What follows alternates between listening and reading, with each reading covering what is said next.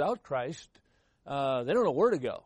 They don't have Christ and they don't have the Lord, and so oftentimes they turn to something maybe foreign to put in their body, something to kind of help them, medication or maybe alcohol or maybe an extramarital affair or something, to kind of get them going again. So where do we go? Well, Isaiah chapter 40 and verse 29, the Bible says, He giveth power to the faint, and to them that have no might, He increaseth strength. Have you ever noticed that God, sometimes His strength doesn't kick in until ours is gone? We want it sooner than that. We want God to, come on, I'm running out of gas here. I'm getting low here spiritually. The Lord sometimes lets us get to the bottom of our rope before He begins His work in our life. He says in verse 30, Even the youth shall faint and be weary, and the young men shall utterly fall. But they that wait upon the Lord shall renew their strength. They shall mount up with wings as eagles. They shall run and not be weary. They shall walk and not faint. He talks here about our strength being renewed. Well, how does that happen? How does God renew us day by day? We know that He can. We know that He desires to. He doesn't want us to run on empty. He doesn't want us to be faint. He doesn't want us to run out of our strength and our ability to serve Him. So how does He renew us? Or what can we do to help that situation? I believe today I'd just like to give you some personal disciplines that can help the Lord renew your strength on a daily basis. First of all, I'm going to give you some words. They all start with the letter R, so maybe that'll help you to remember. And the first one is the word remember. Remember. And here's what you ought to remember. Remember, God loves us for who we are, not what we do. Now, people will love you for what you do, right? People say, hey, that was a great job. Boy, thanks for keeping the nursery today. You're a blessing. Or thanks for singing that special number. That was beautiful. Or thanks for preaching that sermon. Or thanks for cleaning your room, guys. That was awesome. People love you for what you do. But God loves us for who we are. You know that God loved us while we were yet sinners? Isn't that amazing? I mean, God loved us when we were unlovable. God loved us when we weren't worthy of His love. And yet, God manifested His love toward us, and while we were yet sinners, Christ died for us. God loves us for who we are. And I'm glad that love never changes. It never wavers. The Bible says in Jeremiah 31 and verse 3, Yea, I've loved thee with an everlasting love. God's love is unconditional. Now, He's pleased if I read my Bible today, but if I forget, He still loves me. He's pleased if I'm in church today, but He would love me even if I didn't show up, right? Because His love doesn't change. His love is unconditional. And I'm thankful for that love that God has for us as an individual. He loves us for who we are, not what we do. See, what we do, that's going to fluctuate. Some days we'll do good. Some days we'll be a blessing. Some days we'll help somebody else, and they'll be very appreciative of it. But God's love never changes, regardless of our situation. So God loves us for who we are, not what we do. Remember, second word is the word refuel. Refuel. You have to take in every day as much as you give out. Now that's pretty elementary, isn't it? But you can't keep going without a spiritual refueling. Whenever I drive I-70 across the country, and I seem to make that trip about 6 times a year, and whenever I go up the 15 and I get on I-70 there, just north of Las Vegas, about 2 hours, I get up there at I-70 and I start going east. I always get off at the Richfield exit, a little town called Richfield, a little Mormon town. And I always get off there, and I go to the Flying J truck stop. Every time. Never fails. Doesn't matter how much fuel I have in my gas tank, I get off there, and I go to the Flying J truck stop, and I fill up my tank. You know why? Because for the next 106 miles, there's no gas. And the speed limit's 80 miles an hour, which is great. But people don't drive 80, they drive 100. So if you broke down, they're not stopping. They don't even see you, right? I mean, They're just flying through that corridor there. And there is nothing out there. There are some exits off the highway there where you can get off, but you can't get back on. I don't know why they put an exit there that you can't get back on the freeway, but there are places there that are just desolate. There's nothing out there. So I always make sure, no matter how much fuel I have, to refuel at that spot because there's a long way ahead. You know, in our lives, we have to put in what goes out. It's an interesting story in the Gospels about a woman who had an issue of blood. You might remember this woman. She had suffered for 38 years with this problem. And the Bible said she had spent all that she had, but she was nothing better, but rather grew worse. So here's this woman who has this issue of blood. 12 years. Thinking of the guy at the pool of Bethesda. He was 38 years. This woman was sick for 12 years, had spent everything she had, been to every doctor she knew, and nothing was making a difference. Well, one day she hears of Jesus. He's coming to town. And she thought, if I could but touch his clothes, I should be whole. Remember the story? Now, I can kind of see this little frail woman. I kind of picture her as very thin, probably dressed in rags. I mean, she had spent everything she had to get better, to improve her health. But for 12 years, nothing had worked. So here's this woman that's really at the point of death. And she sees this crowd and Jesus in it, and she says, if I can just get close enough to reach out and touch his clothes, I could be whole. And so she slithers through that crowd, perhaps bumping into people as she goes to try to get close enough, and finally she gets there and just touches his garment, and immediately Jesus stops. And he says, who touched me? And the disciples said, Lord, thou seest the multitudes thronging thee, and sayest thou, who touched thee? In other words, Lord, we're trying to hold them back, but they keep pressing, they keep coming. What do you mean, who touched you? People are bumping into you all the time. But Jesus, looking about to see her that had done this thing. And the woman, she was already healed. Knowing what was done in her body, he fell at his feet and told him all the truth. And Jesus said, thy faith hath made thee whole. Now, there's one little part in that story I skipped. The Bible says when she touched the hem of Jesus' garment, the Bible says virtue went out of him. Jesus, knowing that virtue had gone out of him, said, who touched me? Now, I don't know all that entails, because I've never done a miracle, right? Only God can do miracles. So I don't know what that means, virtue went out of him. But obviously, I think we could assume that the power of God went out of him and performed this miracle, right? But something went out of him. Now, what I can associate with is sometimes when we serve, something goes out of us. You can't always put your finger on it. Sometimes it's physical, sometimes it's emotional, sometimes it's a mental drainage. But when we serve others, when we serve in ministry, there's going to be something going out of us. Paul said, I'll very gladly spend and be spent for you. Right? So there was a spending of his life for others. So when we are faithful to God, when we're trying to raise our family and we're trying to do what's right and be in church and go to soul winning and all these different things that we're supposed to do, there's some things that are going to go out of us. We've got to make sure that we refill, that we refuel our life. And I don't know what that means for you. Sometimes it means sitting down and reading God's Word. Sometimes we refuel as we come to church and we hear the Word of God preached and we're around other Christians and they encourage us and they strengthen us and the iron sharpens iron and so on. Sometimes it might mean a nap, right?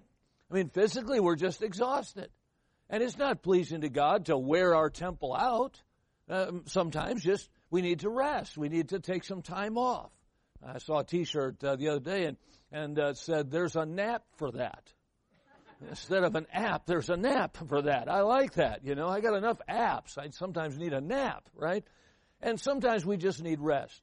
Sometimes when there's a mental stress, there's maybe an emotional stress, that refueling might be exercise. It might be going out and just physically hitting it for a while. In other words, I don't know what it might be, but we've got to refuel back into our life that which has gone out. So we got to remember, we got to refuel. Thirdly is the word review. Review. Now, there's 3 areas to review on a daily basis. We need to review our priorities. We need to review the peripheral. If you can spell that, come and show me afterwards. I'll give you $1. And we need to review the pollution. Review review the priorities, review the peripheral, review the pollution. Every day you need to look at your life and say, okay, what's my priority? Now, to me, priorities are something God's given us. For example, I'm a Christian, right? God saved me. So I have some Christian priorities. I need to read my Bible. I need to pray. I need to have that relationship with God. That's a priority. If I get too busy for that, I'm going to start to suffer. I'm going to start to weaken. I'm going to start to, wear out. So I've got to keep my relationship with God. I'm a husband. Okay, so my marriage demands a priority. I'm a father. So my parenting has to be a priority. I am a staff member at the church. I work at the church, right? I have an employer. I get a paycheck for things that I do, right? So I've got a priority there. I've got to prioritize my job, or in my case, my ministry. You got to look at those things that God has placed in your life. And God has put a priority on those things. Then review the peripheral. Now, the peripheral are things that are not necessarily wrong. They're not necessarily sinful, but they get in the way of the priorities. And it's easy to live your whole day for the peripheral. And you get so involved in the peripheral that you don't get the priorities done. If you're not careful, you can pull up your computer in the morning, your internet or whatever, and all of a sudden stuff starts popping. You're saying, oh, wow, look what happened last night in the Ukraine. And, you go there. And then, I need to check out the scores here from yesterday. And pretty soon you've spent a couple hours on the internet. Now, you didn't do anything wrong. You didn't do anything foolish. You didn't do anything sinful in doing that. But you let your priorities get away from you because you got stuck on the peripheral. Sometimes somebody can give us a call, and before we know it, we've talked for an hour about practically nothing, right? And really didn't accomplish much. Paul said, all things are lawful unto me, but all things are not expedient. All things are lawful for me, but I'll not be burned of the power of any. Now, he's not talking about sinful things there. Certainly, and we'll talk about that in a minute, but he's not talking about, getting sidetracked with sin. He's getting sidetracked with things that aren't pleasing to the Lord, that aren't the priority. We've got to keep those priorities right and the peripheral to the side. I have some books in my library that I would like to read. Usually I have 8 or 9 stacked up that somebody's given me or I've bought, things that I want to read, but I don't have to read them today. Now, they may become a priority at some point. I mean, if I'm teaching a class in something, I bought a book to study and to prepare for that class, well, eventually that's going to become a priority, but it may not be a priority today, right? And so other things may be more important to help today. Someone may have a need. Someone may need counsel. Someone may need to, get saved or whatever. There may be some priorities. I can leave those peripheral things aside. And then, of course, we need to review the pollution. And the pollution is anything that would be wrong, things that would get into our lives that would obviously hurt our life in some way. The Bible says, arise ye and depart. This is not your rest. It's polluted, and it'll destroy you with a sore destruction. The pollution of this world, the sin in this world, boy, there's a lot of it out there that we can easily get attracted to. We can easily stray after if we're not careful. God says, review that every day in your life. Keep that pollution out. Purge your life of these things so that you can be a vessel unto honor, sanctified, meet for the Master's use. So, review. Jesus said, I must work the works of him that sent me while it's day, for the night cometh when no man can work. We only have so much time in this life. And we all get the same amount. Isn't that amazing? We all get exactly 168 hours every week. We get 24 hours in a day. We get 60 seconds in a minute. We all get the same amount of time. So what we do with that time is going to be important. Solomon said, whatsoever thy hand findeth to do, Do it with thy might. For there's no work, nor device, nor knowledge, nor wisdom in the grave whither thou goest. And so we need to redeem the time. So review. All right? Number 4. Fourth word is the word reconcile. Reconcile. There's 2 areas to reconcile. Reconcile with people swiftly. Have you noticed that a lot of problems involve people?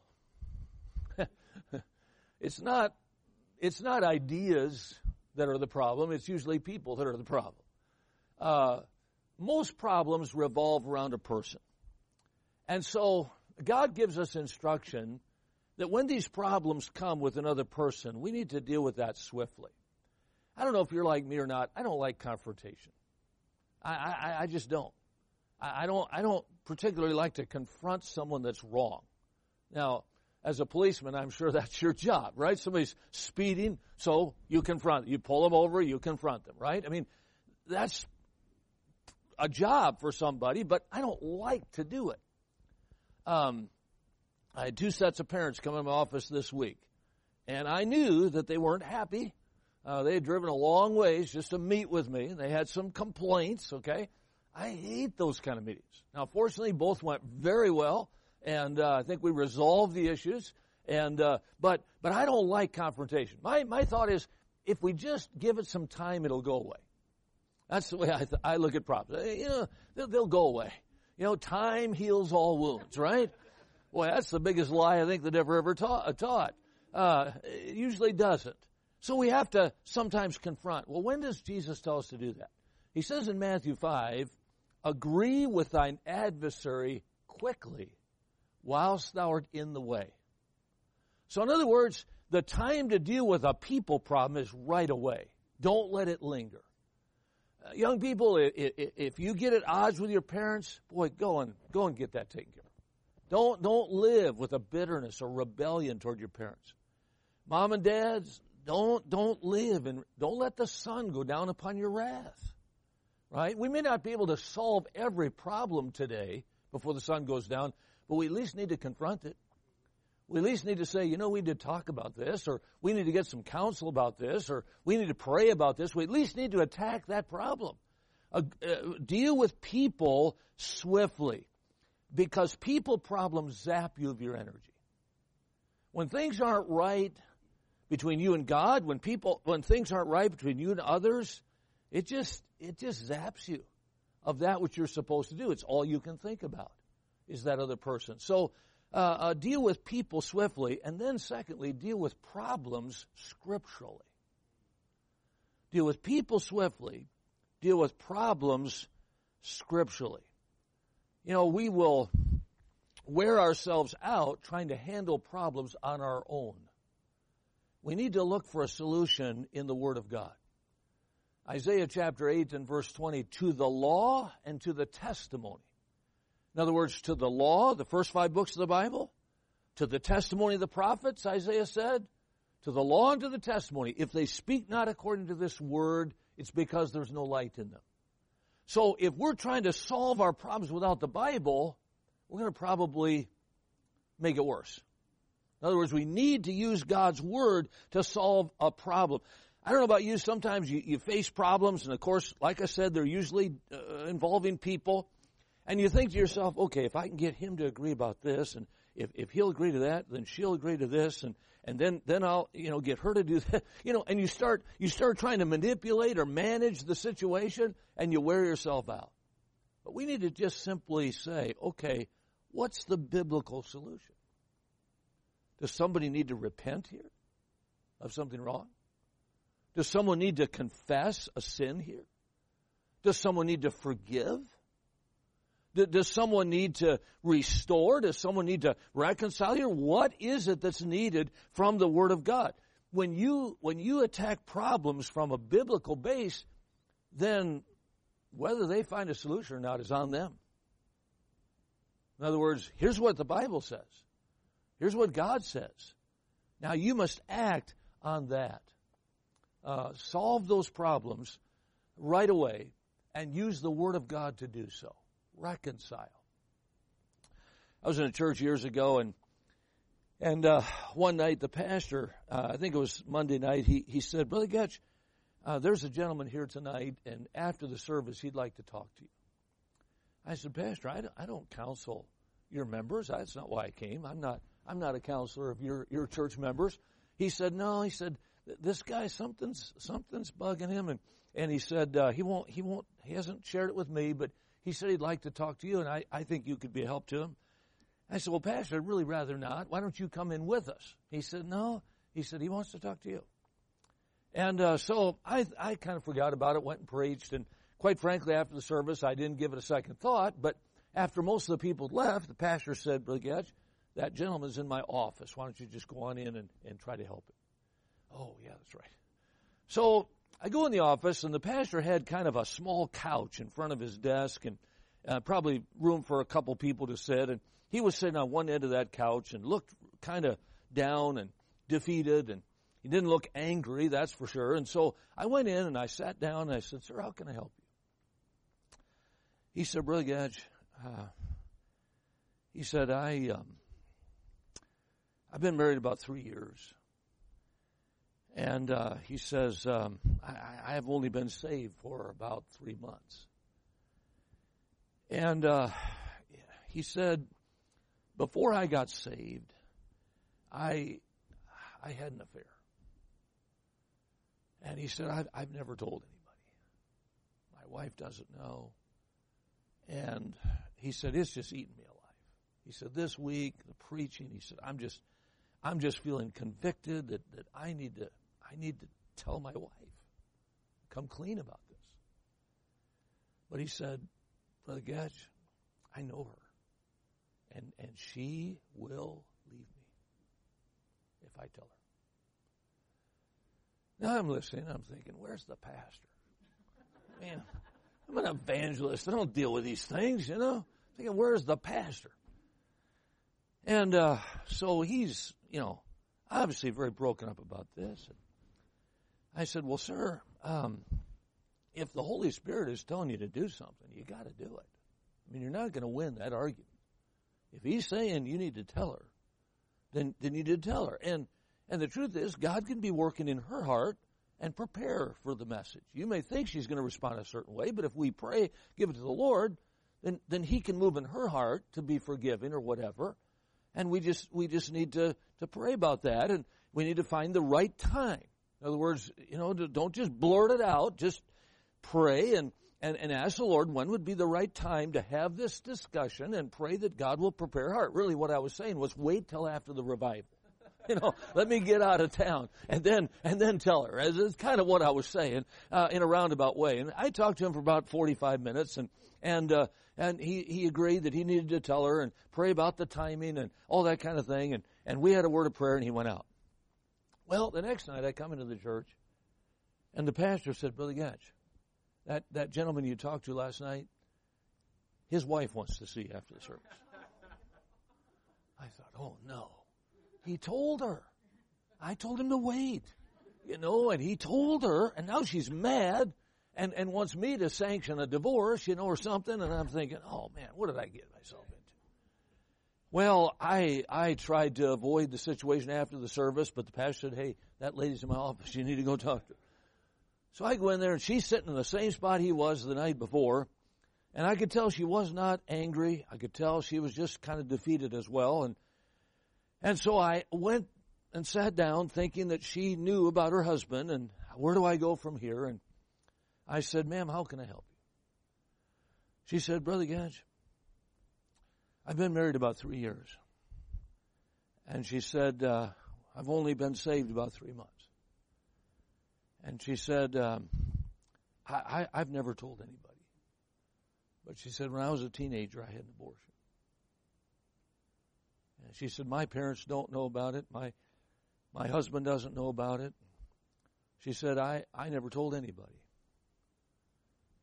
And she said, this week the preaching's just gotten to me. And she said, I know I need to tell my husband about this.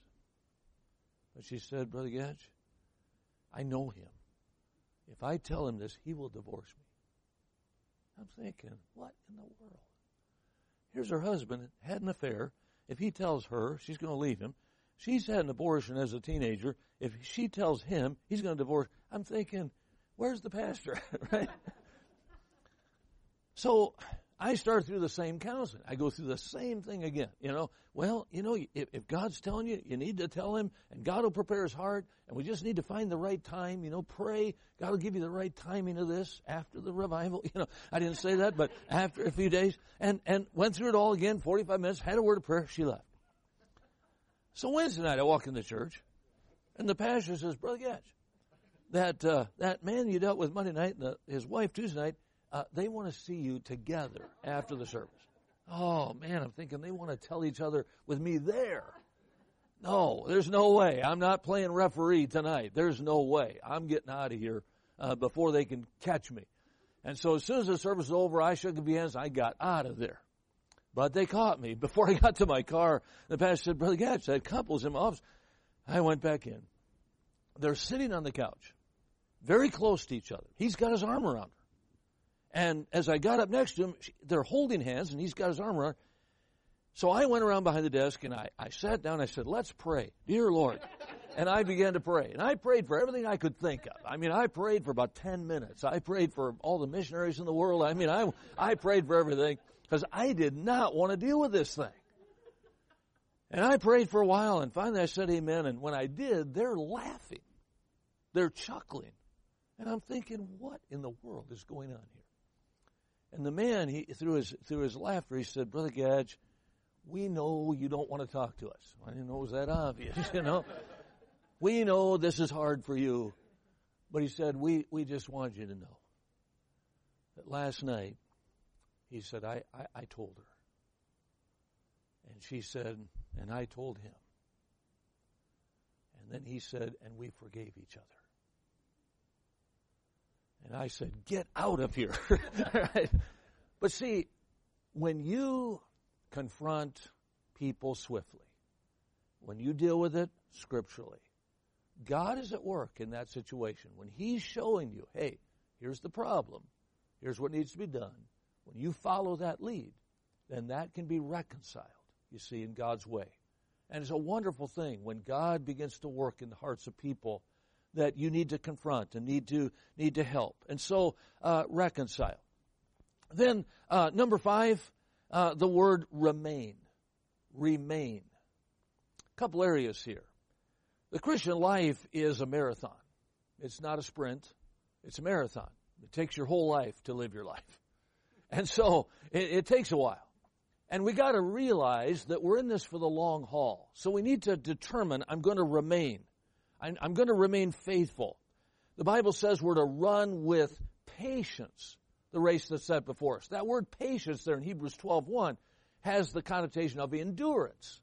In other words, this isn't a sprint. You got a long way to go, and so run with patience. Run so that you can endure all the way to the end. So, in what areas should we remain? Well, first of all, remain committed. Remain committed. The devil's going to try to get you to lose your focus on God. He's going to try to get you to take a detour.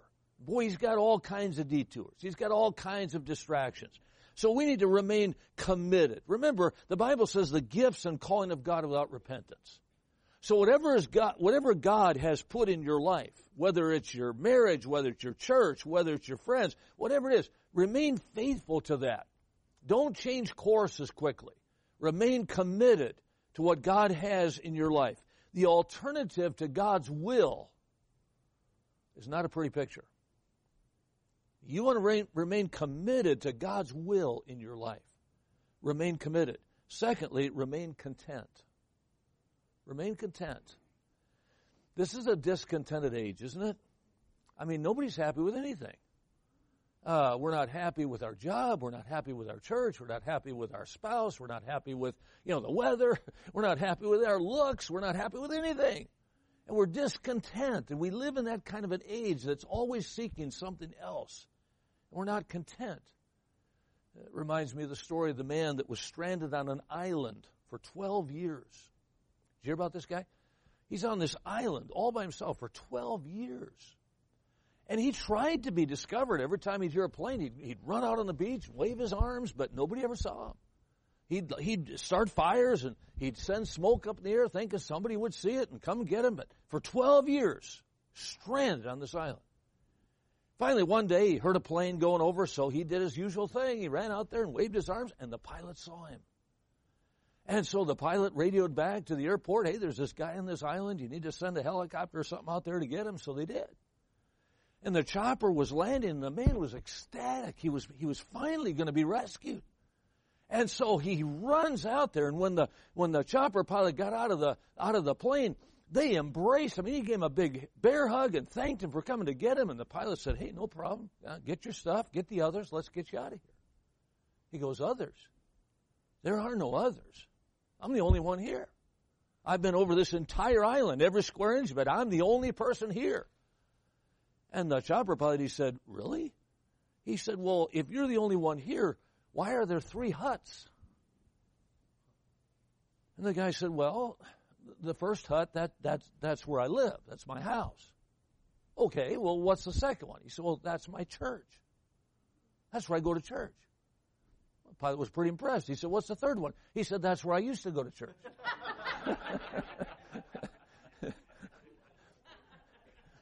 And you know, some of us would be discontent with the church if we were the only one in it, right? It's just our nature. It's our nature to want something different. It's our nature to want something new, something different. We want change. But God says we must be content. Remember what he says? Godliness with contentment is great gain. We brought nothing into this world. Certainly we can carry nothing out. So having then food and raiment, let us therewith be content. So contentment. And by the way, that doesn't come attached to salvation. When you get saved, you don't just automatically become content. Because Paul said in Philippians 4, I have learned in whatsoever state I am, therewith to be content. Notice you have to learn that. It doesn't come natural. It's not easy. You have to learn it. But Paul had learned that in whatever state he was in, now you think about that statement, because Paul was in some pretty good states at times. I mean, he was preaching, people were getting saved.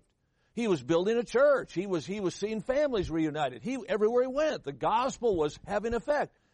But Paul spent some time in jail. And Paul was stoned and left for dead. And Paul suffered shipwreck and a night and day in the deep. And Paul, you read 2 Corinthians 11, and boy, he went through a lot of situations that it would have been easy to check out. But he said, I've learned in every situation to be content. Remember, contentment is not related to our circumstances. Contentment is related to our resources in Christ. Circumstances change every day. That's not what will bring you contentment. In fact, that oftentimes brings discontentment. But our contentment comes from God who says, my God shall supply all your need according to his riches in glory by Christ Jesus. So remain committed, remain content, and then thirdly, remain compassionate. Again, we live in a time where you can get really crusty. You can get really calloused. It's like, man, I've seen it all before.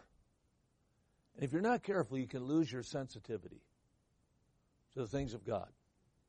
This world can desensitize us. It can make us hard. And the Israelites went through that. The Bible says they had a calloused heart. They had foreskins over their heart. Remember? And God says, break up your fallow ground. Take away the foreskins off your heart. In other words, we got to keep ourselves compassionate. Don't allow your compassion to leave. Remain compassionate about the things of God. Remain compassionate toward others who have a need. The love of Christ constraineth us. Your love for Christ will keep you in love with your family. Your love for Christ will keep you in love with your church. Your love for Christ will keep you in love with the ministry. There was a diamond dealer in New York City named Harry Winston. Mr. Winston was a very wealthy man and dealt with some of the world's most famous diamonds. And he'd heard about a similar merchant over in Denmark, a Dutch merchant who had a diamond store over there. And this particular merchant over the Atlantic was looking for a particular rare diamond, and Winston thought he had it. He had read about this fellow's search for this particular diamond, and Winston thought he had it. So he wired the fellow and said, hey, I think I have what you're looking for. Why don't you fly over and see it? Well, the Dutch merchant was very excited that perhaps this kind of quest for this lifetime diamond had been found, and so he got on a plane, flew over to America, and walked into that store one morning. Well, Mr. Winston assigned a salesman to show it to him. The salesman went to the back and got the box that it was locked in, brought it out to the counter, had the velvet cloth there on the glass counter, turned on the special light, and took the diamond out and placed it on the cloth and turned the light just exactly on it. And the salesman began to talk about all the technical features of this marvelous stone. The Dutch merchant, he listened for a few minutes and finally put up his hand and said, no, it's not what I'm looking for, and turned to leave. Well, Mr. Winston had been observing this from a distance, and he intercepted the man at the door. He said, sir, you spent a lot of money to come over here, and you flew a long ways. Do you mind if I show you that diamond again? Well, okay. So Winston went over to the counter and reopened the box, took the diamond back out, placed it on the velvet, and turned on the light. But this time, instead of explaining all of its technical features, Winston shared his own general admiration for this beautiful stone. Within a few seconds, the Dutch merchant changed his mind and bought the stone. As he was waiting for it to be packaged, he looked at Harry Winston and he said, now why did I buy that from you? I had no trouble saying no to your salesman. Why did I buy it from you? Winston said, my salesman's a good man. He knows a lot about diamonds. In fact, he knows more about diamonds than I do. But I would pay him 3 times what I pay him now if I could put something into him that I have and he lacks. He said, you see, my salesman knows diamonds, but I love them.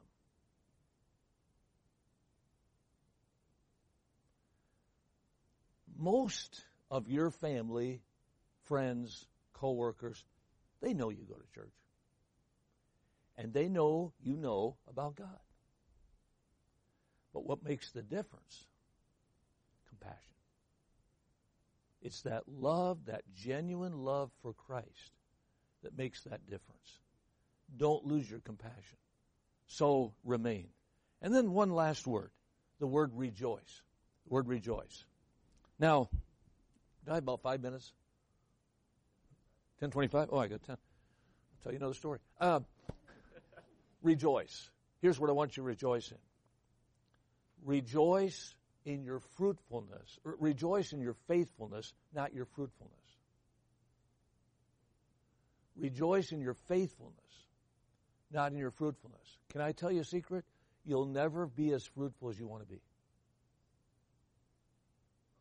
You'll never see all the results you want to see. But you can pillow your head every night knowing you were faithful. You notice you never get all your things on the to-do list done. You never get to the end of the day and say, man, I am all caught up.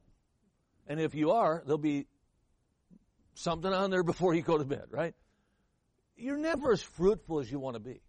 But you can always be faithful. And you know what? When it's all over, that's all that's going to matter.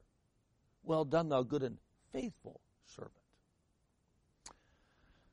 Several years ago now, I was sitting in Portland, Oregon in a hotel, and got a phone call. It was a Sunday afternoon. It was from Dr. Rasmussen at the college.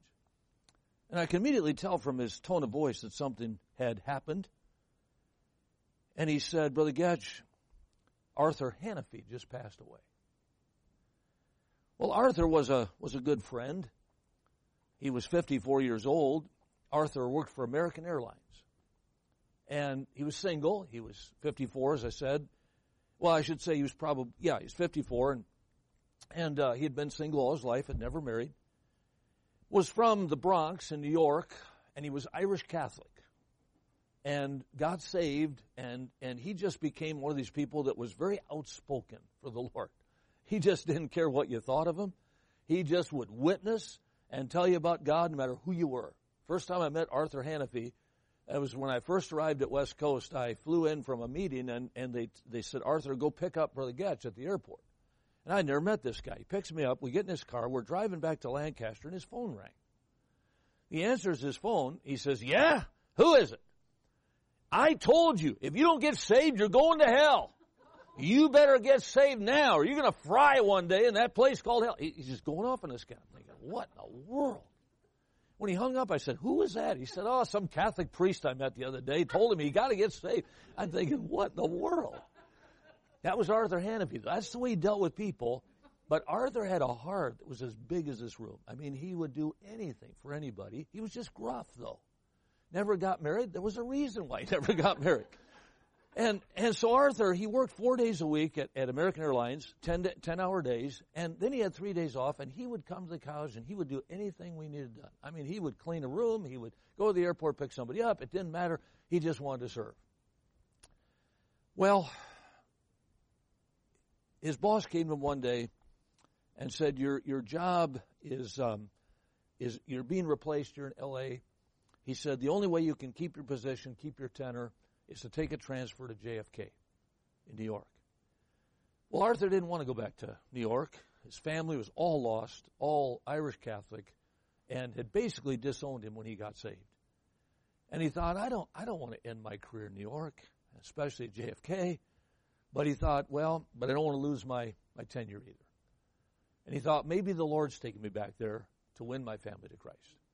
So he took the job. And we had been kind of out of contact for a couple of years.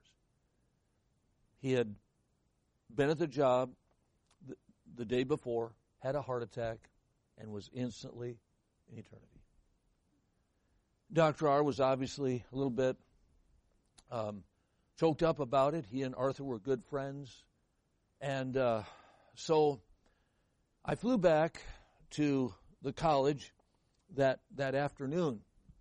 And my time with the tour group was done. A replacement came in, and I went back because I was going to do a preaching camp at the college that next week.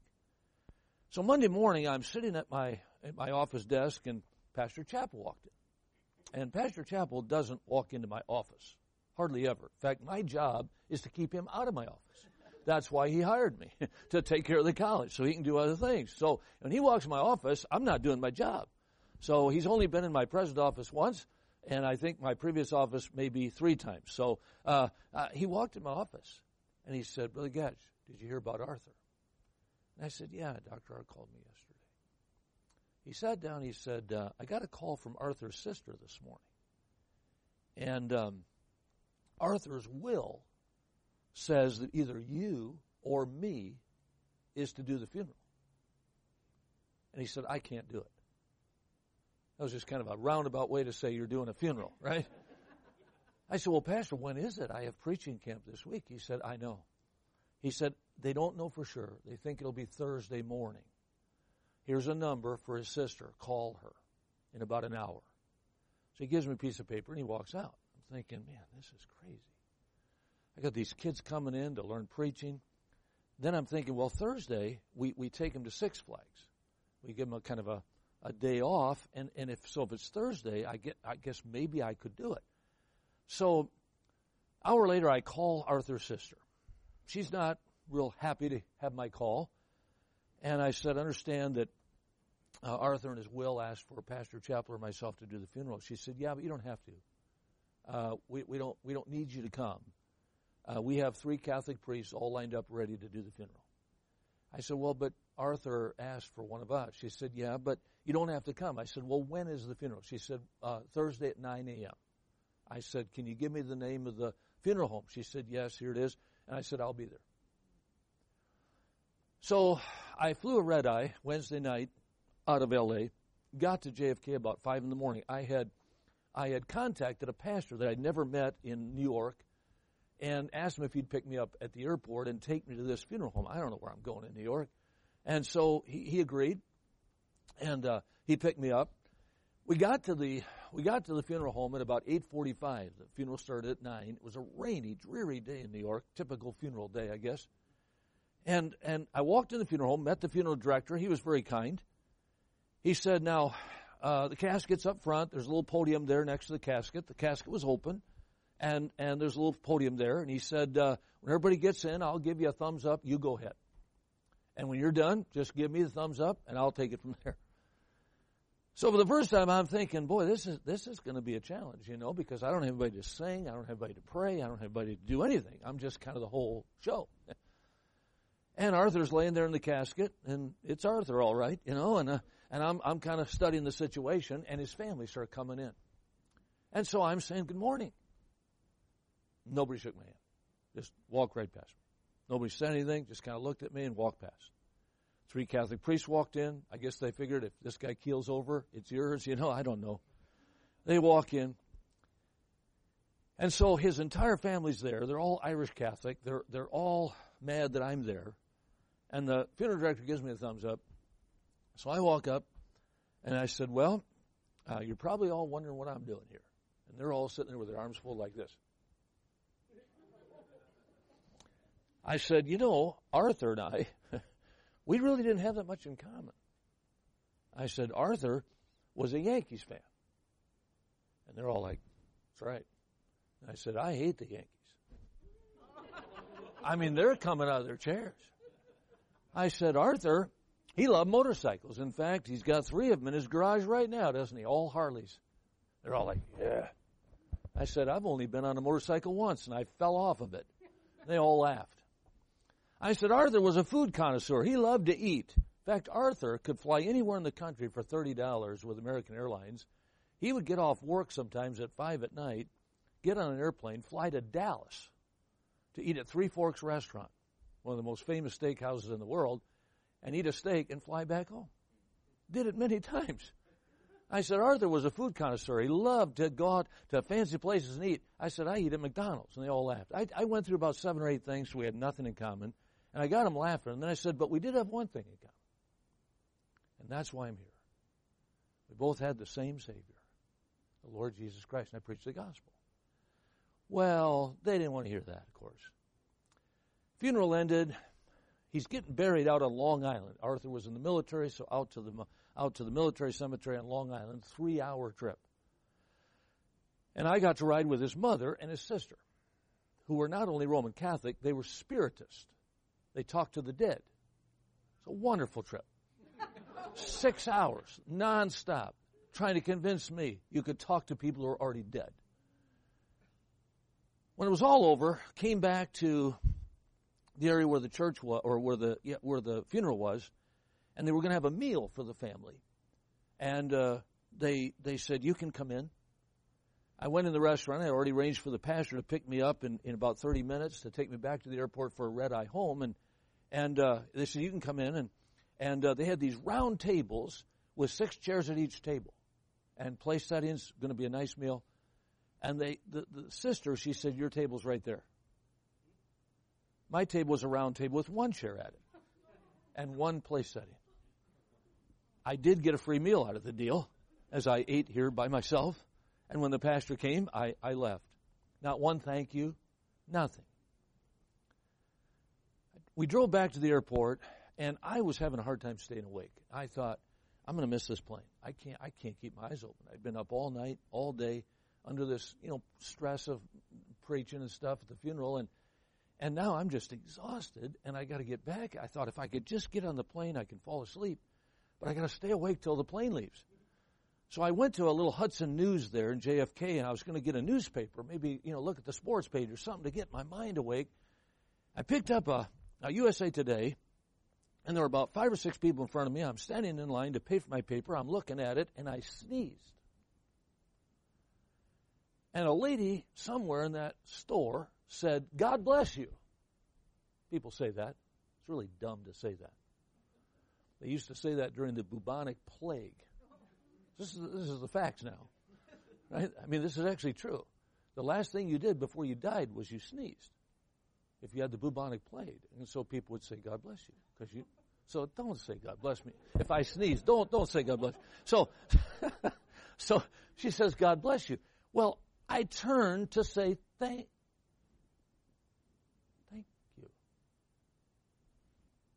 And I looked at this lady, and she looked at me, and we pointed at each other and said, I called her by name. She called me by name. I said, what are you doing here? She said, what are you doing here? I said, well, I just did a funeral.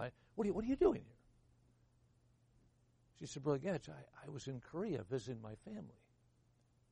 And I got a call that my grandson, there's something wrong with his heart back in California, and they've got to do immediate surgery. He's only 2. And I'm trying to get back. I said, oh, man, let's pray. We got on our knees there in that Hudson News, and I prayed for Brandon. When I got on that plane later, I thought, I didn't come to New York to do a funeral. I came to pray with a grandmother. You'll not always be as fruitful as you want to be, but you can be faithful. By the way, Brandon's a youth pastor today. I don't think anybody's going to be in heaven from that funeral. I hope, but I have little hope. I'm not sure they received the gospel at that funeral. I preached as best I knew how. I ministered as best I could without getting mad. But I don't know if there were any results there. But I know I went to New York because God had an assignment to pray. Be faithful. Be faithful. Rejoice in your faithfulness rather than your fruitfulness. So some daily things we can do to help renew our strength in the Lord. And aren't you glad that when we do these things, God comes alongside and gives us a renewed energy spiritually to serve Him? Well, let's pray. Father, thank you for these folks that are here faithfully today. And I pray that you'd bless them and renew their strength for another week ahead of them. And Lord, each of us face different challenges and things in our life, but I pray that you would renew us for your glory and honor. In Jesus' name, amen. Now see, you made me go over.